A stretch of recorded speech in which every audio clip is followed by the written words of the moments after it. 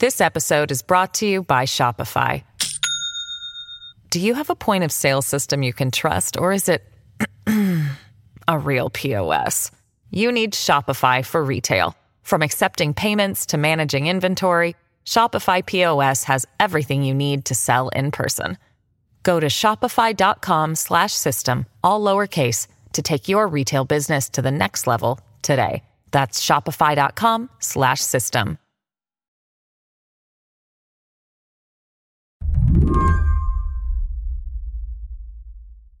Hello, Mark Joseph Stern.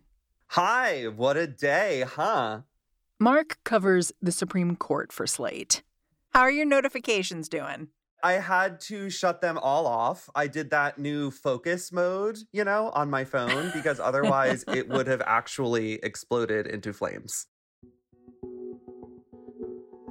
I called Mark up because yesterday we learned Justice Stephen Breyer was going to do something many progressives had been anxiously pushing him to do for a year: retire.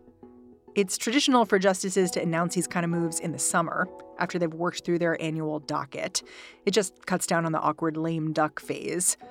So even though Breyer is 83 years old, the most senior justice by far, this was a January surprise for a lot of reporters. Not Mark, though. Look, I will say, not to give myself too much credit, I predicted a little while ago that Breyer would not step down during the first summer of Biden's presidency and would step down during the second. Why'd you predict that? He has such a romantic view of the court. He believes that it is a genuinely independent, nonpartisan institution. And I think he would have felt like it was a little partisan, a little unsavory for him to just suddenly retire because there was a Democrat in the White House.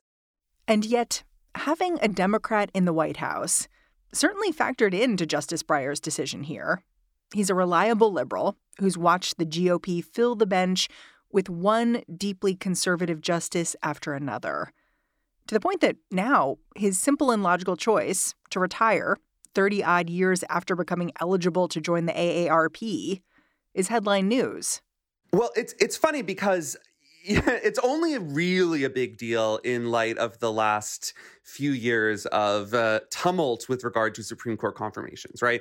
When Breyer joined the court, it was a very simple sort of like important but not massive story. So it was like a liberal for a liberal, not a huge event. He was overwhelmingly confirmed. How times have changed over the last 27 years, because now we have Breyer announcing his retirement, or we have reports that Breyer will announce his retirement. And it is the number one story in the nation and probably will be for some time, because every single confirmation at the Supreme Court is now a life or death struggle for the future of the nation and the Constitution, like an apocalyptic battle. Both parties have realized that, every vote on that court is incredibly important because it holds way more power than any other branch of government could even dream of. Today on the show, a vacancy on the high court might not mean a shift in the balance of power for the Supremes, but their inter-office politics are about to get a lot more interesting. I'm Mary Harris. You're listening to What Next? Stick around.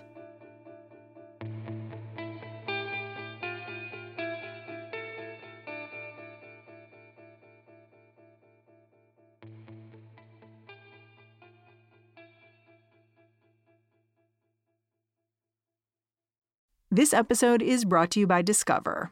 When it comes to your finances, Discover wants you to know they are the credit card that is always there for you. With 24/7 U.S.-based live customer service, everyone has the option to talk to a real person anytime, day or night. Yep, that means no more waiting for, quote, normal business hours just to get a hold of someone. We are talking real service from real people whenever you need it. Get the customer service you deserve with Discover. Limitations apply. See terms at discover.com/creditcard.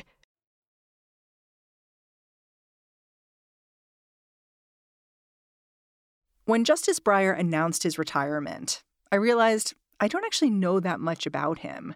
like what he's like, especially how he performs jurisprudence on the court. Breyer has this staid reputation as a moderate liberal, but Mark Joseph Stern says the guy's kind of fascinating to watch. He often sits forward and cradles his head in his hands in a way that makes it look like he is experiencing intense mental agony or anguish. He furrows his brow, and then he sort of like leaps back in his chair, Muppet-like, with this burst of energy and totally changes his tone and starts gesticulating and raising his hands. And it looks like he's going to accidentally punch Clarence Thomas next to him. And he gets really, really excited. And then he winds down his question again. And then he gets smaller and he centers himself more in his chair and he gets closer to the microphone and his eyes narrow and he finishes his question. And he's been talking for so long that no one in the room has any idea what he asked. That is Breyer to me. I guess this is why the AP describes him as having the air of an absent-minded professor. I mean, he is my dad. My dad is also a law professor. Like the similarities between Breyer and my dad, they are shocking.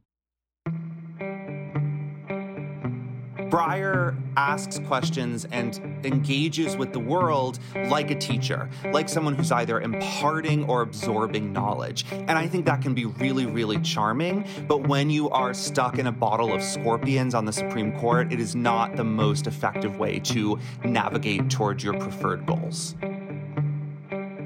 Let's talk about who Justice Breyer has been on the court. He has served for nearly 3 decades now.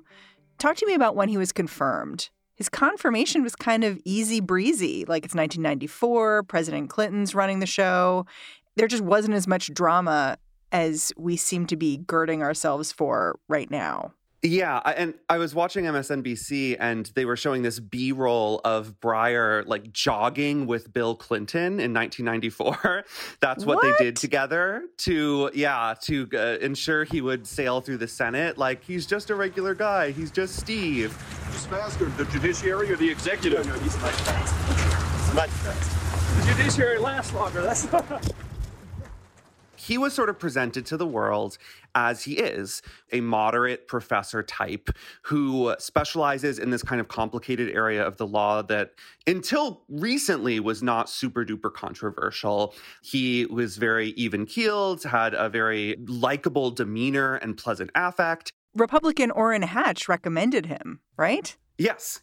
I mean, Orrin Hatch was at the time sort of like the judge whisperer for Democratic presidents because he would sort of like flick his hand in one direction and say, this judge can get through, and flick his hand in the other direction and say, this judge can't. And with Breyer, he was all in. He was like, this is the guy for us. And I understand why, because, he's a white guy with a lovely family, with impeccable academic background and expertise. And he was not the kind of bomb-throwing radical or even controversial activist who was going to cause a real stir. And so, of course, with Hatch's approval, he really made it through the Senate super quickly and easily. And if you watch those hearings, they sort of feel like a joke compared to the crucible that nominees have to go through today. Why? It's just sort of chummy? Chummy, affable. I mean, look, Republicans, you can watch this on C-SPAN. Like, Republicans do pose these kind of tough questions, but it's almost like, mano a mano. Like, we're sitting in the steam room in our towels, like, working out the hard stuff. Like, what do you think about this, Steve? What do you think about that? And no one seriously believes that he's going to say anything to tank his chances. And no one really thinks that Republicans are doing anything more than reading whatever their staffers typed out for them to say, so that they could, tell their donors that they put up a fight. Before he was a Supreme Court justice, Breyer had been on Ted Kennedy's staff, and he had also been an antitrust professor at Harvard. And I was reading Ian Millhiser over at Vox, who noted that the justice's approach to his work on the court seemed to kind of come from that technocratic background. Like, it was often filled with cost-benefit analysis. And I wonder if that sort of approach made Justice Breyer hard to love as a justice. What do you think? I think that is basically right, that without the impassioned rhetoric of, say, a Sonia Sotomayor, there's not a lot to sort of cling to and believe in. With a Breyer opinion, it's all dry, pretty boring, straightforward, adheres to a very specific academic style. I think my favorite example is his decision in Whole Woman's Health in 2016, which struck down these Texas trap laws that had shuttered a bunch of abortion clinics. Major decision, almost impossible to read start to finish because it is so damn boring, which at the time my colleague Dahlia Lithwick pointed out was kind of perfect because he just, line by line demolishes the ridiculous pretexts for these regulations that purported to protect women's health, but of course were actually just designed to shut down all of these clinics. And that's, there's value to that. I think there's value to that, and there's value to Justice Sotomayor coming out with a big swing saying you are destroying women's lives and the Constitution. Like, there's room enough for both of those approaches. But Breyer's is much harder to love, and it's just so brainy that there's not a lot of romance to it. And I think that a lot of us kind of expect a little bit of romance in the law these days. About a year ago, Justice Breyer did an interview with Dahlia Lithwick, and he told her this thing that I think is so interesting. He said, credit is a weapon. And when he said that, he seemed to be saying, basically, if you give someone else the credit for whatever you've just done, they might compromise with you next time. I wonder if you could see that in his jurisprudence.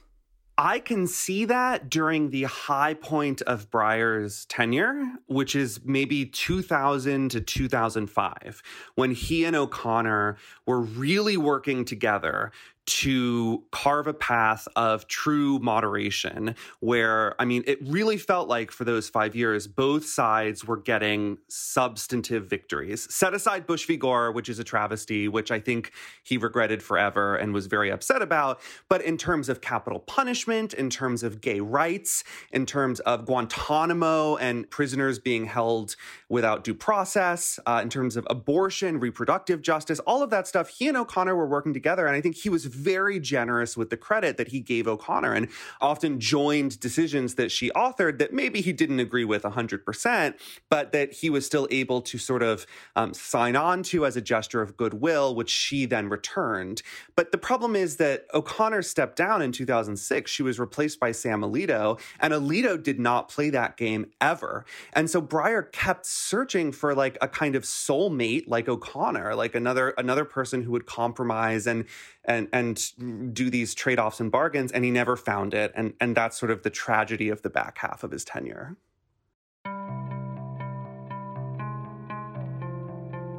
Well, it's interesting because Breyer had this point of view, which he articulated a number of times, that the best is the enemy of the good. And if you have a choice between achieving like 20 or 30% of what you want to do, or like be the hero, do the first option, achieve the small step forward, and, don't try to force a 100% win. And I think that's interesting because Breyer's announced his retirement, but he's still going to be writing opinions this term, correct? Yes, that's exactly right. It appears that he will not actually leave the court until like the end of the term in June or July. So the horse trading is over. He can let his liberal freak flag fly if he wants to. I'm curious how you think his retirement could impact his behavior in these final months. So I am prepared to be totally wrong about this and eat crow down the road. And I encourage you to hold me to that. But my guess from right now in January, is that this will not change Breyer's judging or his performance on the court one iota. I really don't think that this will change any aspect of his performance. I don't think he'll let his freak flag fly. I think he will be the same old Steve he's always been for these final 6 months. So who's going to end up taking Breyer's seat? We'll look at the list of nominees when we get back.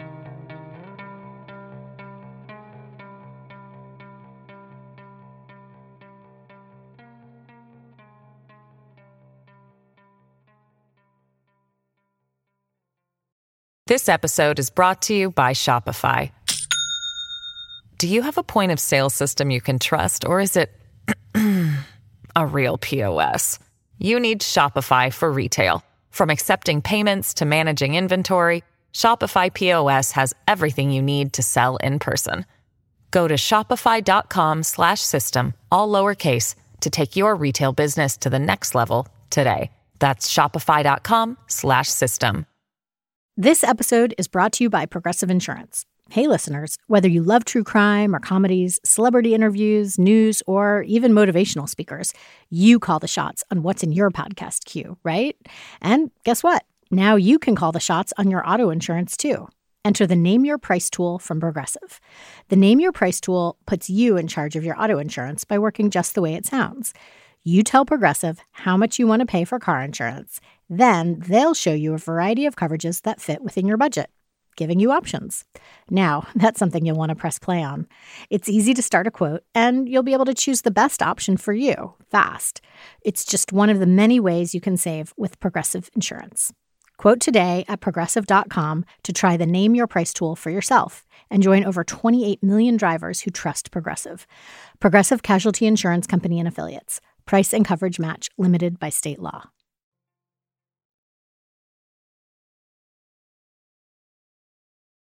So let's talk about what happens now at the court.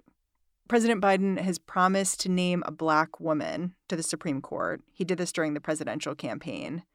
But I was noticing that Black women only constitute something like 3% of the federal judiciary. So that means the list of potential nominees, it may be short.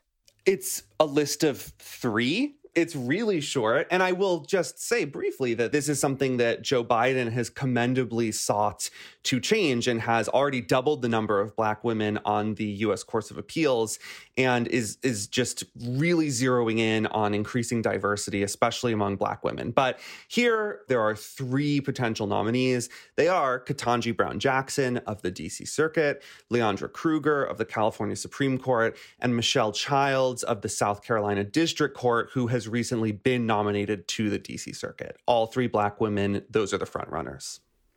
So let's go through the 3 women on this list and just explain who they are. So Judge Ketanji Brown Jackson, tell me about her.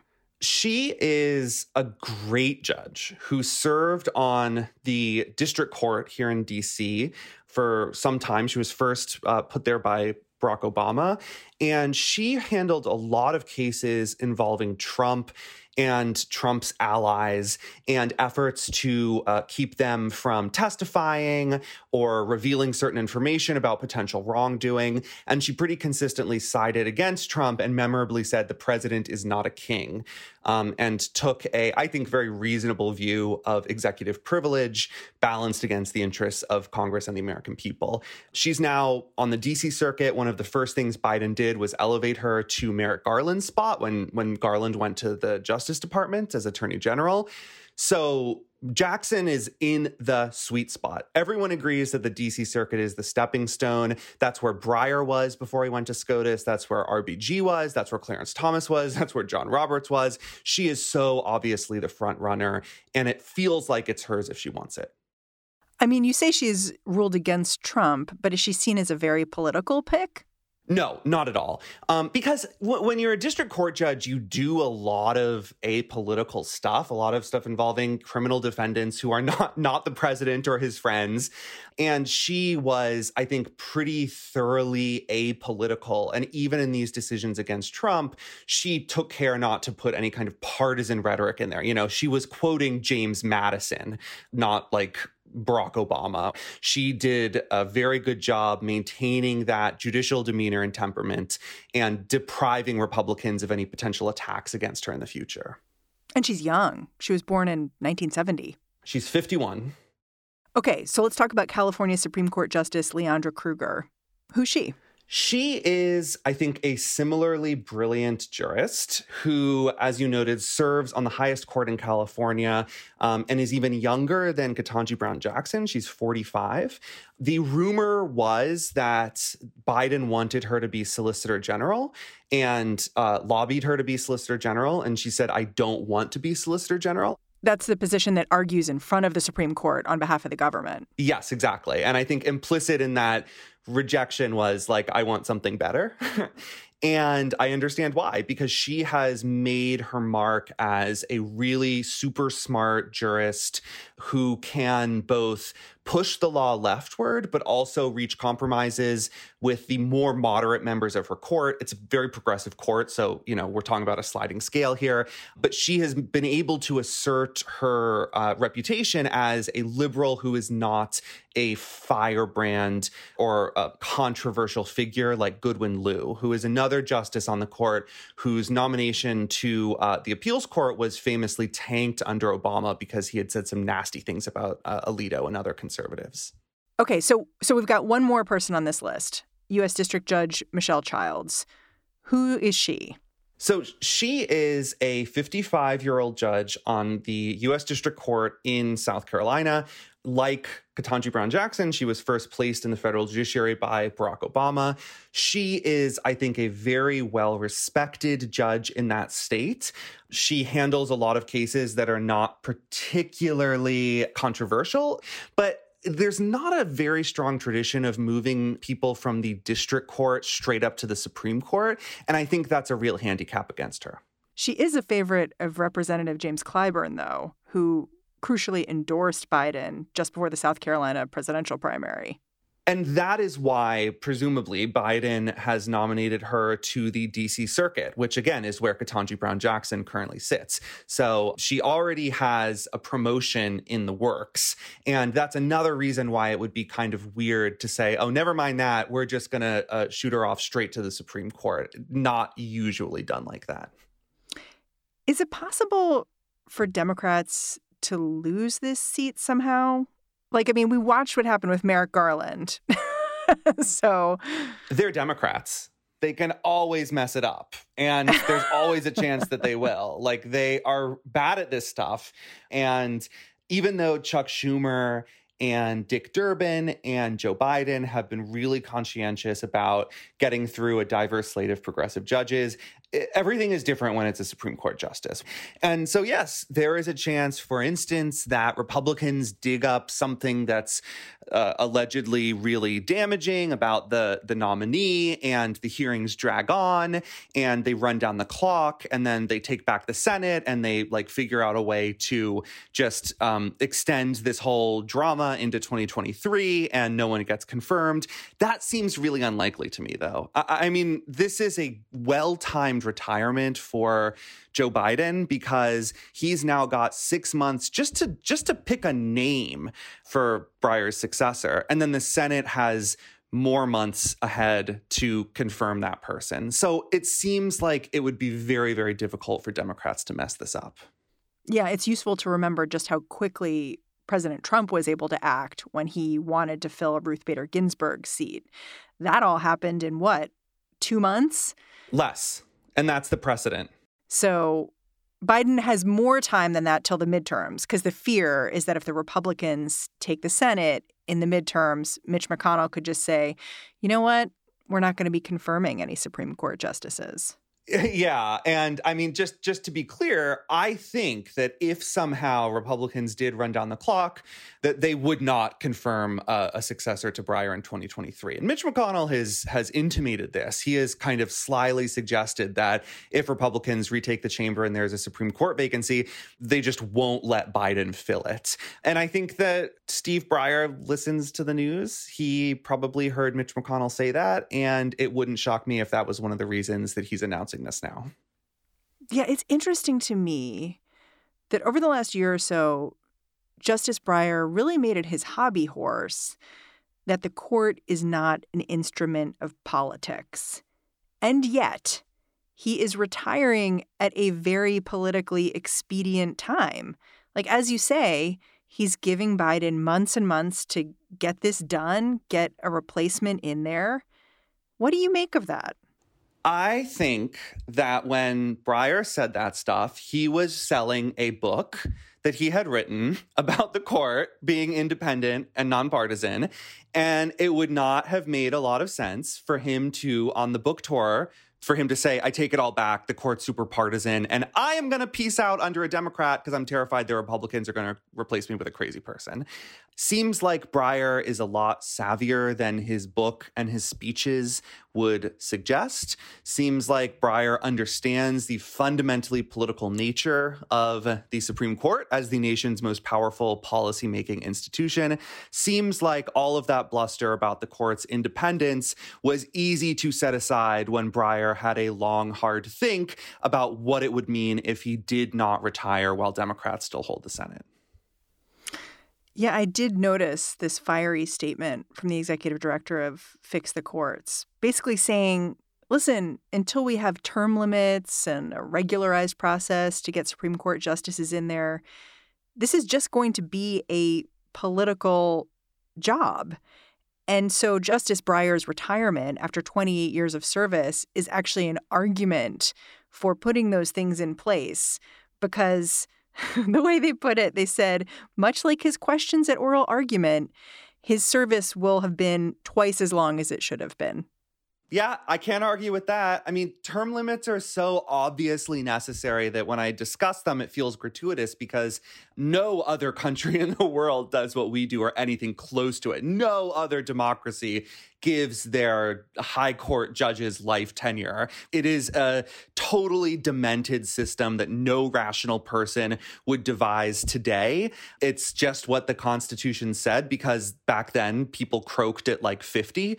And it seems pretty clear that, you know, when Democrats are just sort of paving the way for Democratic successors and Republicans are paving the way for Republican successors by timing their retirements this way, it's very difficult, if not impossible, to keep up the facade that each individual member of the court is not a political actor making political decisions to further their own political goals.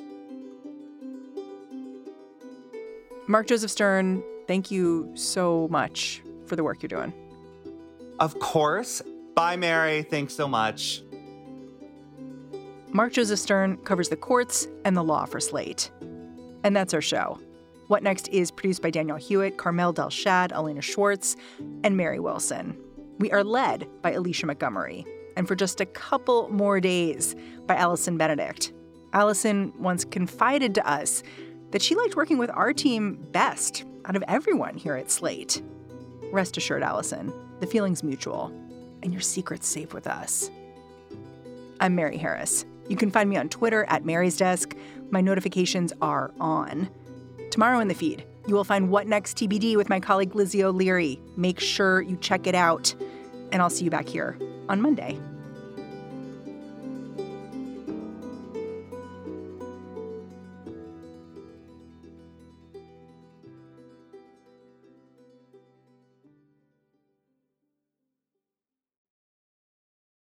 Hello, it is Ryan, and we could all use an extra bright spot in our day, couldn't we? Just to make up for things like sitting in traffic, doing the dishes, counting your steps, you know, all the mundane stuff. That is why I'm such a big fan of Chumba Casino. Chumba Casino has all your favorite social casino-style games that you can play for free anytime, anywhere with daily bonuses. That should brighten your day a little.